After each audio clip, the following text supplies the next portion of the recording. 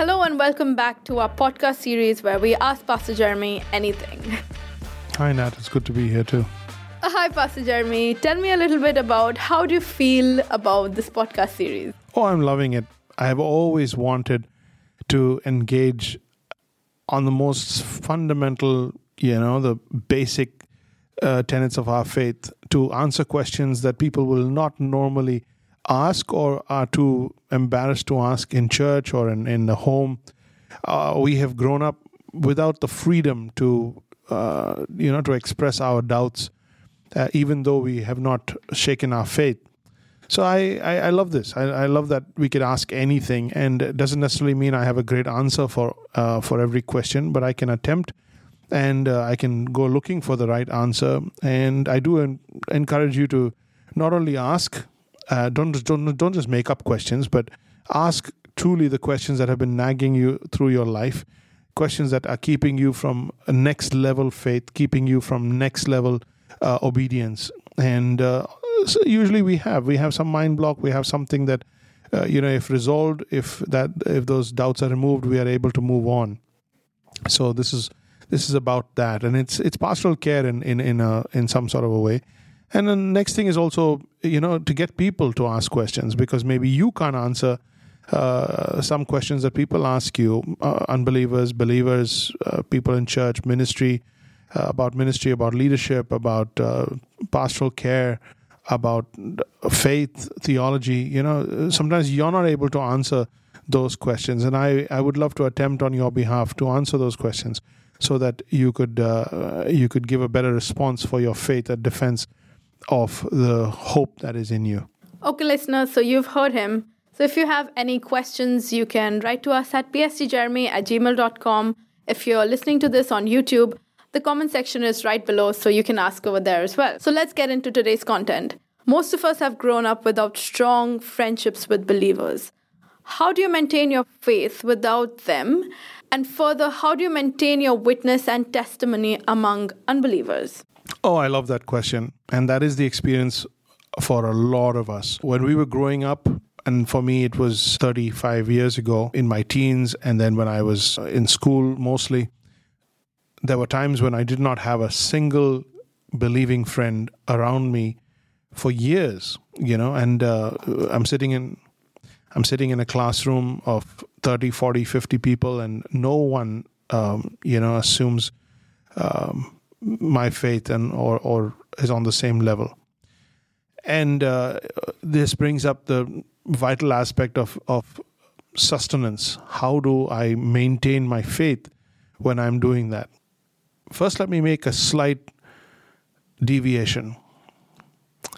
When we talk about friendships, I think friendships aren't the same as family relationships. The church is a family, and faith is connected to your relationships with the family. When you talk about Christianity, or when you talk about your faith, it is with people in the church. And you're saying that I don't have anybody my age in the church. Now that's another set of issues where the pastors and the leaders of the church need to take into consideration why there are so few people. Now there could be countries, situations, places where the church is so small, it's meeting in a home, there's nobody your age in that church. That's fine and well. But if you pray, God will provide for you other teenagers or teens and 20s or people your age who could also share your faith and you could grow along with. There is faith in that prayer. God will bring people to Christ. God will grow people. God will move people around to get you friends within the church. But faith and family kind of go together. And faith is primarily grown in your family. Faith is primarily grown in the church. And even if you don't have people your age that you could do fun stuff with who are also believers, you could still, continue in your faith and do very well in your faith, as many of us did growing up. I had to listen to, musicians and singers, and a lot of my faith was grown from these guys ministering to me. Randy Stonehill, Keith Green, Carmen, the Imperials, the Gaither Vocal Band, so many of them that preached good theology in their songs and grew my faith. I would walk up and down the road or the street where I lived, and I would just listen to these songs, and I would pray and praise when I was 15, 16, 17, 18, and my faith was strong, even though I did not have anybody in my class or in my school even who was a close friend of mine. So I don't need to connect my faith or depend on my faith to grow on friends. That brings us to the aspect of how do you then maintain your faith and maintain your testimony and witness when you're surrounded with unbelieving friends? Because if they're not going to share your faith, that's one thing. But they will also not share your value system. And if they don't share your value system, you've got a problem. I hung out with certain people who just didn't drink or smoke, and that was a huge help for me. But they cussed like nobody's business. And I kind of was tempted to do the same thing. I even used language in my 11th standard. I remember when by the end of my 11th grade, I had to actually repent and turn from my ways and stop it and yield my tongue back to God and surrender my speech back to God. And then and the Lord helped me out of that one. You could hold ground. You could hold theological ground. You can hold conviction while being friends with those who do not share your same faith/value system. Sin is dealt differently with other religions. It is not held with the same disdain that the Bible holds sin as, and it is a lot more permissible all around us. Now, there are some very moral people, and you might find some very moral, upright people, and you say, oh, are they even better than people in our church? Great, I'm so happy for you. And you look for moral people. You look for good people, and you maintain those friendships. You don't go to bad people who have rebellion against their parents, against society, against moral standards, and who want to break every rule and then struggle with your faith. Then you are the problem. So the Proverbs are great on that matter. I mean, the Proverbs talk about looking for wise friends, looking for friends that share your value system, looking for friends that will build you up and not tear you down, looking for friends who are not looking for trouble, but are looking for wisdom. And there are some very honorable people among your unbelieving friends whom you can. The question is, do you want to hang out with them? Do you struggle with their company? Do you find them boring? Is it really you the one that wants to break free, break out, break something? So that's really what it's all about. And when you have to keep fighting to say no, you're probably in the wrong company. If your friends are dragging you down and they're making you or causing you to compromise your faith and your standards and your theological framework, you're on shaky ground. Because there are unbelieving friends, there are unbelieving people who have a high moral ground and who moral standing, who are honorable and who actually love the standards you have. And that's what you need to be aspiring to. All of us have grown up in cultures, in places, in schools where we did not have believing friends. And it should not matter. It should not matter. In fact, the light shines brighter in a dark room. The light is even more beautiful in a dark room. So if God has sent you out into a place where there is no witness, your witness should shine bright. It should shine bright. So it really is about you and not about your friends. It's not about your family or your church. It really is about you. There are believers who have grown strong, stood strong, and been strong and have maintained their testimony with their unbelieving friends. And there are believers who have compromised right, left, and center and given in and given out. The heart to compromise or the heart to stay on course is within you. Guard your heart, for it is the wellspring of life. Guard your mind and heart. And if you find that you have a straying heart, then you go back to God and say, Lord, influences can very easily take me astray. I need you to tighten your will and your purpose and your love around my heart, that I might stay strong for you. I want to stay strong for you. There's some very critical prayers that can be prayed during seasons of loneliness, when you feel lonely in terms of your faith. Then we haven't even gotten into the place or the conversation of persecution. Today we're just talking about friends. We're just talking about what do you do when you don't have believing friends? What do you do when you only have unbelieving friends? How do you stand your ground and keep your faith? But I do want to talk to you sometime about when your friends turn on you, when you actually have opposition. That's a whole different. But you're never going to get there, and you're never going to win there if you can't even stand your ground with friends who respect you. So I end with this. Find friends, even if they're unbelievers, who are honorable, have a high moral standard, and respect your standards. If they don't do that, question the friendship itself. I'm sure that was a very helpful response. And here's another question. We live in an era where I have my phone all the time. Some of us might have to have a little check on that, but anyway. So why is it still so important to memorize scripture in a day and age where I have access to, let's say, the Bible app on my phone all the time? I can just quickly pull out a verse, sometimes even through Google, just Google the verse and have access to it. Why is it still so important? I love that question. That's a great area of our life where we need to look into. Let's look at process, the work of scripture in our hearts. First, let's begin with asking, what does the Bible say about that? The Bible says that scripture needs to be in your heart. It needs to be written on your heart. Not just by heart, but written on your heart. That means it has become the law of your heart. It's the law, the second nature by which your heart commands, responds, decides, chooses. Your heart has a written command on it.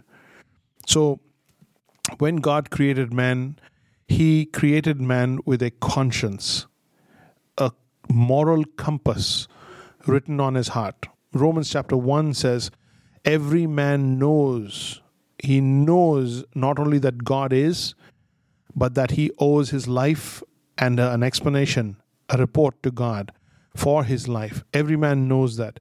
But he suppresses that truth in unrighteousness. He suppresses that truth in unrighteousness. And he says in Romans chapter 1, Paul says, that is written on our hearts. The Bible says God has written eternity in our hearts. That means every man intrinsically knows that he's going to live forever. He knows he owes an eternal explanation for his life, or his eternity depends on his life. Every man intrinsically knows that, but he suppresses that knowledge. He ignores or shuns that knowledge out of the wickedness of his heart. So, Scripture, when we learn Scripture, or when we come into the New Testament, we are now rewriting and overwriting that conscience. So there is the basic bare minimum that's already written into our heart's DNA. And when we learn Scripture, we now have the heart of God, and what's written on God's heart being rewritten on our hearts. And that's how we function. You don't function from going to an operational manual every time you want to use the product. That's not how it was meant to be. The Word of God was supposed to operate from your heart and not from your YouVersion app. So we start by reading God's Word. Then we memorize God's Word. Then God's Word is written on our hearts. It enters our heart, Proverbs chapter 2, verse 10. And then from there on, we meditate on it. So memory leads to meditation. And the psalmist says, I think on your word all day long.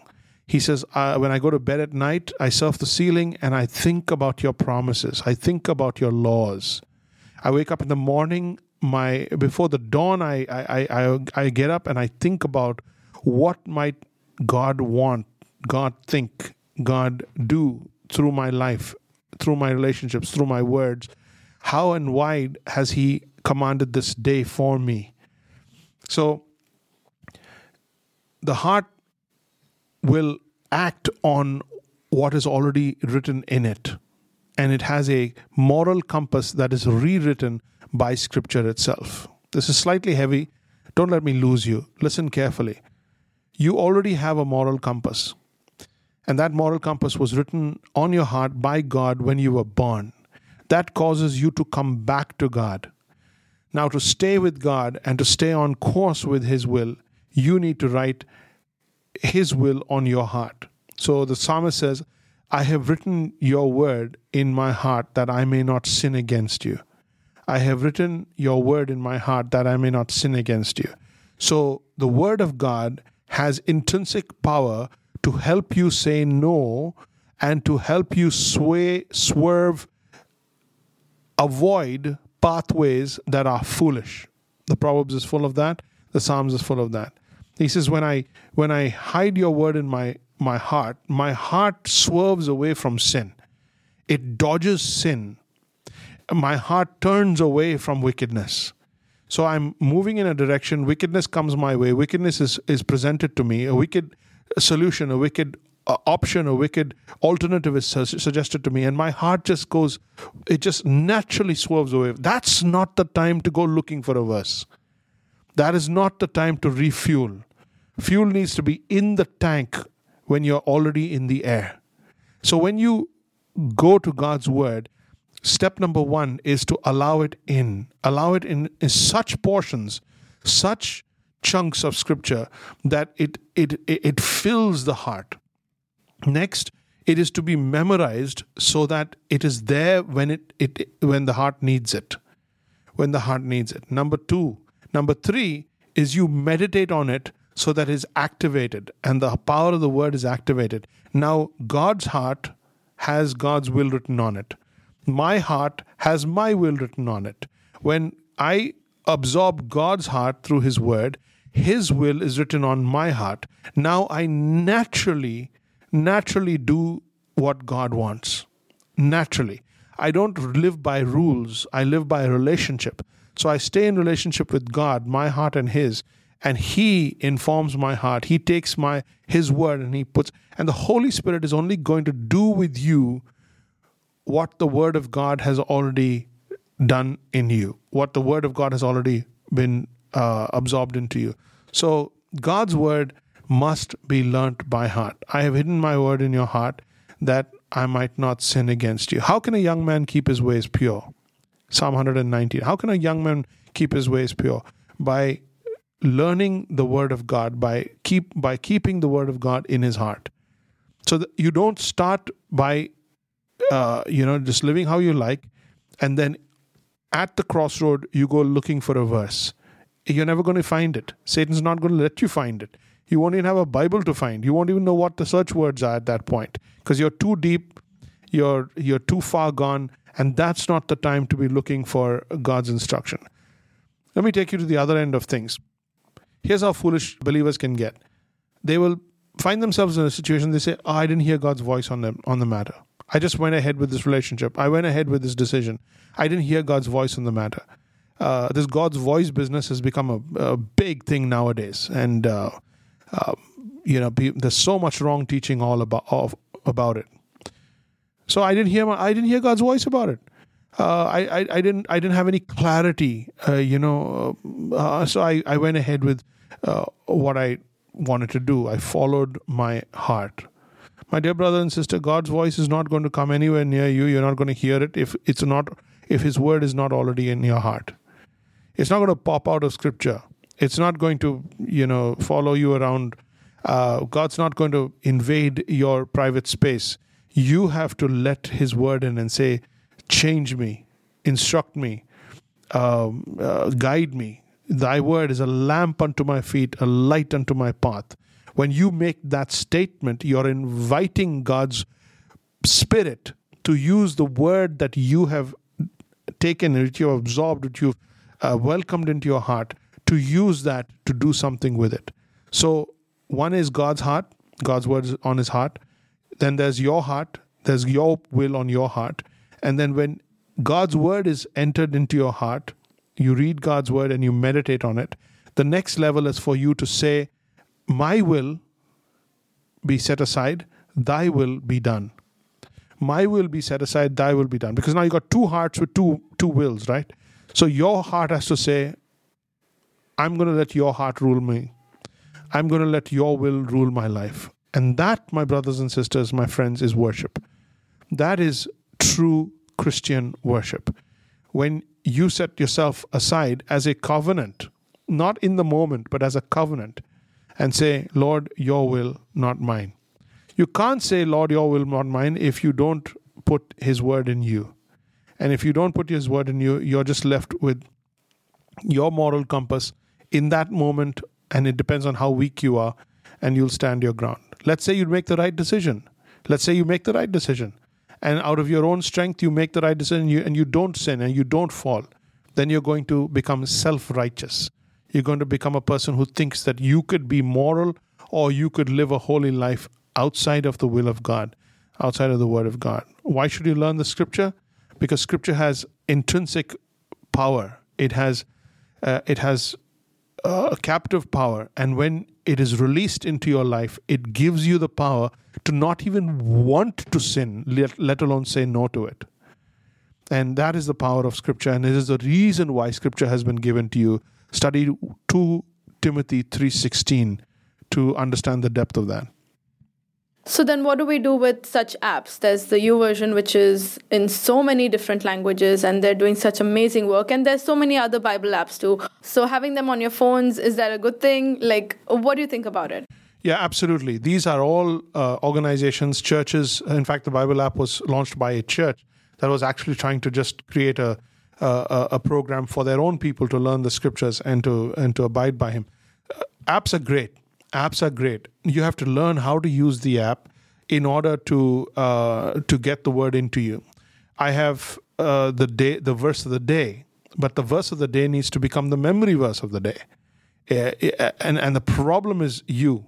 The problem is me. We're looking for inspiration, and we're not looking for instruction, and we're not looking for the word of God to take over us.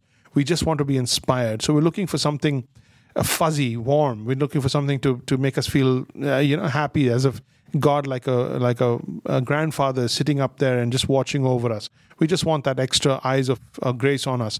And nothing wrong with that, but unfortunately that's as far as it gets for a lot of us.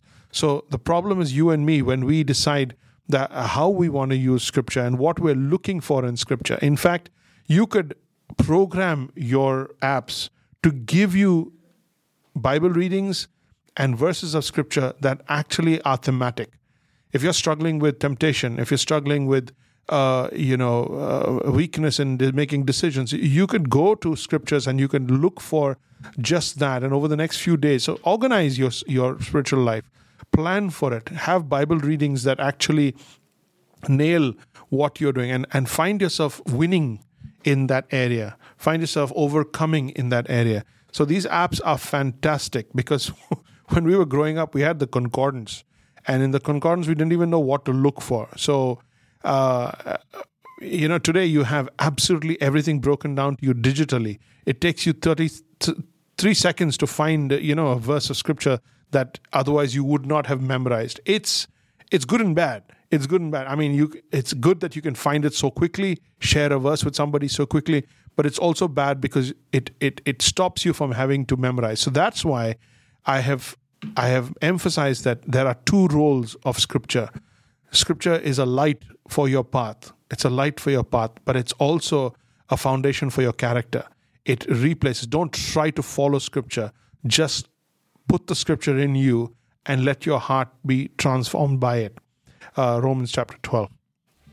Yes, and Bible reading plans. We've launched quite a few of them as well, and we'll link them at the description box below. Thank you so much for joining in, and we'll see you at the next podcast.